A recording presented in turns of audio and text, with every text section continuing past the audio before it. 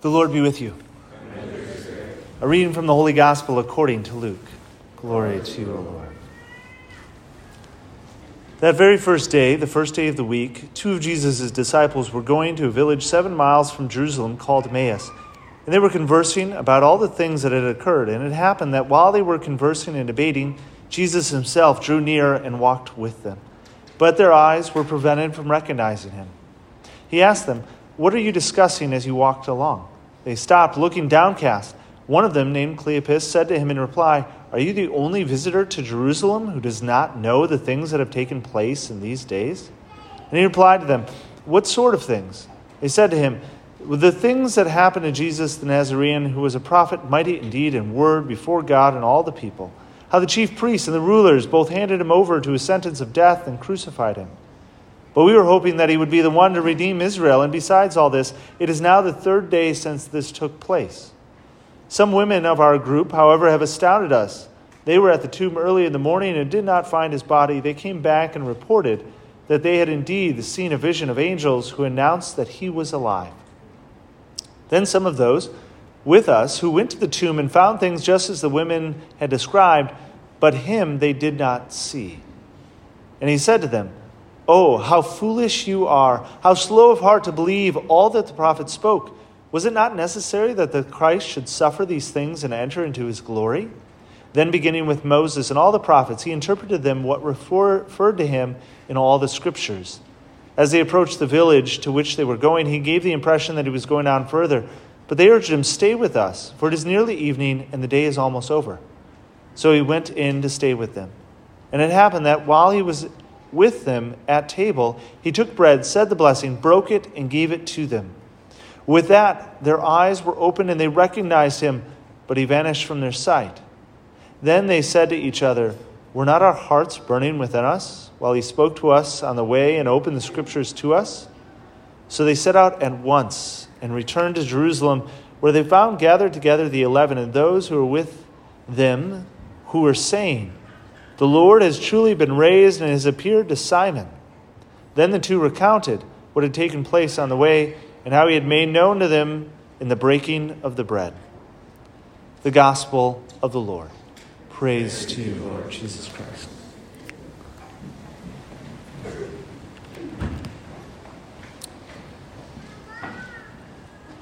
Today we hear the road to Emmaus, and we've heard this story before. And one of the interpretations that I love is that this is the first Mass after the resurrection, where Jesus explains Scripture. They go through Scripture, they read it, and then they have the breaking of the bread. And whenever we see breaking of the bread in the New Testament, breaking of the bread is kind of the words, the terms that was referencing the Mass.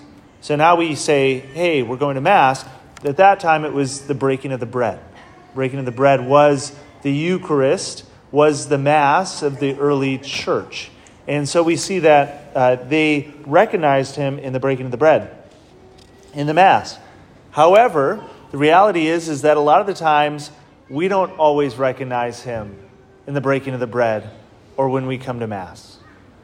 The reality is that a lot of the times, we're maybe prevented from recognizing him just as the disciples today were prevented from recognizing him. Now, sometimes that's because of our own fault, because of our sin, because of our ways which we've turned away from God and aren't always open to him. But sometimes the reality is that God sometimes prevents us from recognizing him because if he really showed his glory in every single moment, like he did at Mount Tabor in the Transfiguration, that it would no longer be an act of faith, no longer be an act of love, but would be one that we would be compelled to bow down and worship and love him. And ultimately, he doesn't want to force us to love him, but he wants to draw us. He wants us to be able to make a true act of love, of faith, which is to will the good of the other for the other's sake. Not because we get something out of it, but because God is to be loved. And that's ultimately what we seek here at Mass. And so I would argue that a Mass in which you feel really good after leaving isn't as much of a Mass of love as one where you made it through, but you chose and you continue to will God's good and to say, God, I'm here. I don't understand why. I don't know why. I don't want to be here. I'm distracted, but I'm going to continue to choose you. That continuing to choose him is the most important and loving thing. And so we do that as we come here. This Mass is actually my last Mass that I'll be here with all of you. I leave next week, and so Father Jude, who came in yesterday, will be taking over for me this week. And so this is my last Mass with you. And I guess I want to share one thing with you is just a little bit about my story of how I got here, which was through the Mass, not in the normal way, but again in ways that God works. I grew up in a normal Catholic family, and we went to Mass, and maybe I wasn't exactly as engaged or necessarily recognizing that God was there a lot of the times. I didn't like Mass. I didn't want to go to Mass, but that's what we did as a family. When I went to college, I went to the Naval Academy in Annapolis, and the first year is pretty tough. It's just kind of boot camp all year long, and me and another buddy ended up starting to go to daily Mass, and to be quite honest, part of going to daily Mass was so that I could get out from not being by the upperclassmen and treated like a human being for at least a few hours, as well as I could also take a nap there, and I wouldn't get yelled at. So a lot of times, not exactly the most pure motives going there, but the Lord works in mysterious ways, and He drew me there and was able to get me there, and I would go on occasion, maybe 2 or 3 times a week. And there was one time after a few months of that where I was walking out of that, and I noticed that I had a giant grin on my face, just ear to ear, walking along, and it stopped me in my tracks because even though that I wasn't depressed, it wasn't a very happy year. I wasn't exactly having a fun time. So I wasn't smiling, I wasn't joking, I wasn't, in general, it was a lot of stress, a lot of pressure. And so I noticed that I was smiling ear to ear, and I was just great peace, and I was like, whoa, what is this? And I had to look at my day, and I looked at, what I had done and everything else, and there was nothing out of the ordinary, really. And then it clicked with me. It was like, I just received whatever I received in Mass, that's what this is. Now, at that point, I wouldn't have been able to articulate that the Eucharist is the body, blood, soul, and divinity of Jesus Christ. I didn't necessarily, I'm sure I'd been told that. I'm sure I maybe some way understood it, but I couldn't articulate that to you. I didn't believe that, intellectually. But yet, I knew that there was some connection with some gift that I received with the Eucharist, with the Mass there. And so I started to go religiously to daily Mass every single day because I knew that I needed whatever that was.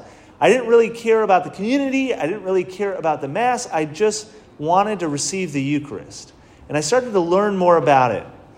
And as I learned more about it, I found out about how much more there is to the Mass, the Eucharist, to God, to Catholicism, than what I grew up with. And it was in that I started to desire more and started to change. And I eventually left the Naval Academy to go to seminary to see whether God was calling me to become a priest. And I needed to do that because I needed a little bit more information. I needed a little bit more time in prayer to be able to know. And I know that I needed to answer that question before I could really move on with my life. And so I went to seminary, and it was great, but I still didn't know whether God was calling me to the priesthood. And so in between my minor seminary of college, kind of a bachelor's degree, which was in seminary formation, and a master's degree in major seminary, I had a summer where I went to the Institute for Priestly Formation, which was a summer program that was focused on the spiritual life.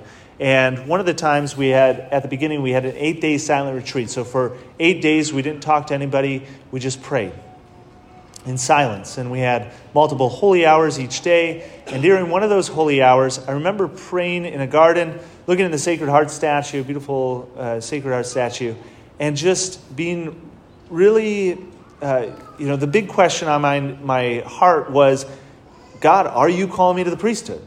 Are you calling me? Because if you are calling me to the priesthood, then I'm ready to go. If I'm not called to the priesthood, I don't want to waste any more of my time or your time, and we want to get on with this, right? And there wasn't any clarity in prayer. There wasn't anything that made it clear. There was a lot of things that I could see either way. And so I was praying about that, and I was like, God, I was just kind of frustrated to a degree, and I just said, God, what do you want me to do? If you just made it clear, if you told me to run around in circles right now because that's what you wanted me to do, I would do that, right? Just make it clear, please. And the Lord didn't make it clear in the sense of what to do, but I did hear in that moment that the Lord said, I want you to be with me. Now see the difference. I wanted to do something for God, and God wanted me to be with him. And I guess I want to encourage us all in that. That's kind of my prayer as I leave. Is to remind us that we do things for the Lord. Absolutely. We want to be with the Lord, or we want to do things for the Lord. We want to avoid sin. We want to pursue him. We want to learn more about him. We want to do good things. But the Lord, we do all of that not so that we do things for the Lord, but so that we might be able to be with him. And so we need to be important to never allow the doing to keep us from being. Ultimately, that's what Mass is. We do come to Mass, but we come to Mass to be with him. Mass isn't about what you take from it in the sense of the homily or what I have to say. I always say that the homily is the worst part of the entire Mass because it's just me telling you what's happening, okay? So we know that the Scripture is more important, that the prayer and the worship of God is more important. Please don't judge Mass by the homily. Judge Mass by the prayer.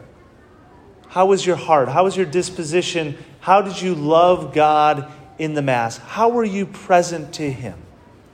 Ultimately, heaven is not acting for the Lord or doing charitable works in the way of or avoiding sin. Heaven is being with the Lord. That's what heaven is. And that's what the Lord wants us to be with him now here on earth. It's not just in heaven. And we need to learn how to be with the Lord. And that's sometimes the most uncomfortable part. Is that sometimes we'd much prefer to do things for someone than to be with them. But the Lord wants us to be with him always. And it's in that we have a great freedom because we don't have to be anxious about what exactly do I do the right thing? Did I exactly get it right? We instead ask the question, was I with the Lord? Was I with him? Did I acknowledge his presence? Did I remember that I'm a temple of the Holy Spirit, that the Lord comes with me? Did I remember that the Blessed Sacrament, the Eucharist, that Jesus is present in the Eucharist, and that I was present to him, that I stopped by to be able to say prayer? We have a great gift here that we have a Blessed Sacrament chapel over in this corner where the Eucharist is reserved all the time. The chapel is open from 7:30 a.m. to 7:30 p.m. almost every single day. And then you can just stop in through that back door, pop in to say and to be present to the Lord. And let me tell you, that'll transform your day. Just spending 5 minutes to pop in, to come and be present to the Lord. And your life and your day will change because your outlook will change. One of the most important things that I've done while I've been here that I think has been the most fruitful and the most important thing that we've done as a parish is to start Eucharistic adoration on Friday from 9 a.m. to 5 p.m. Now, I know that doesn't work for a lot of people who work normal jobs, and right, we all work here to some degree. So it's a little bit difficult from that regard, but it is the time that works. And I had been delaying the Eucharistic adoration for a long time because I didn't know exactly when it fits. And you know what? There is no good time. That's the reality, is that sometimes prayer, there is no good time. And so we just put it in and we make time for it.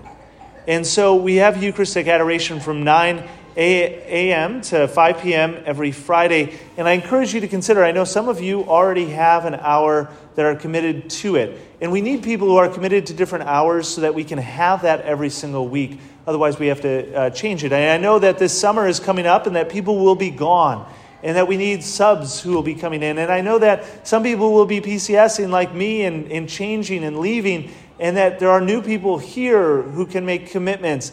Now, again, this isn't for the rest of your life, okay? The commitment isn't for the rest of your life. But it is a commitment because sometimes we need commitments in order to be able to help us grow. So I encourage you to consider being with the Lord, especially in Eucharistic adoration, to be present to him, where the Eucharist is exposed in the monstrance, and that we can just be present to him and to be with him in prayer. If you'd like to consider that or like to talk to me, please talk to myself or Megan after Mass. And I have little cards for sign up to be able to be a sub. Maybe you're not able to commit every single week, but maybe occasionally, and to work with some other people. And so that's my parting message to you.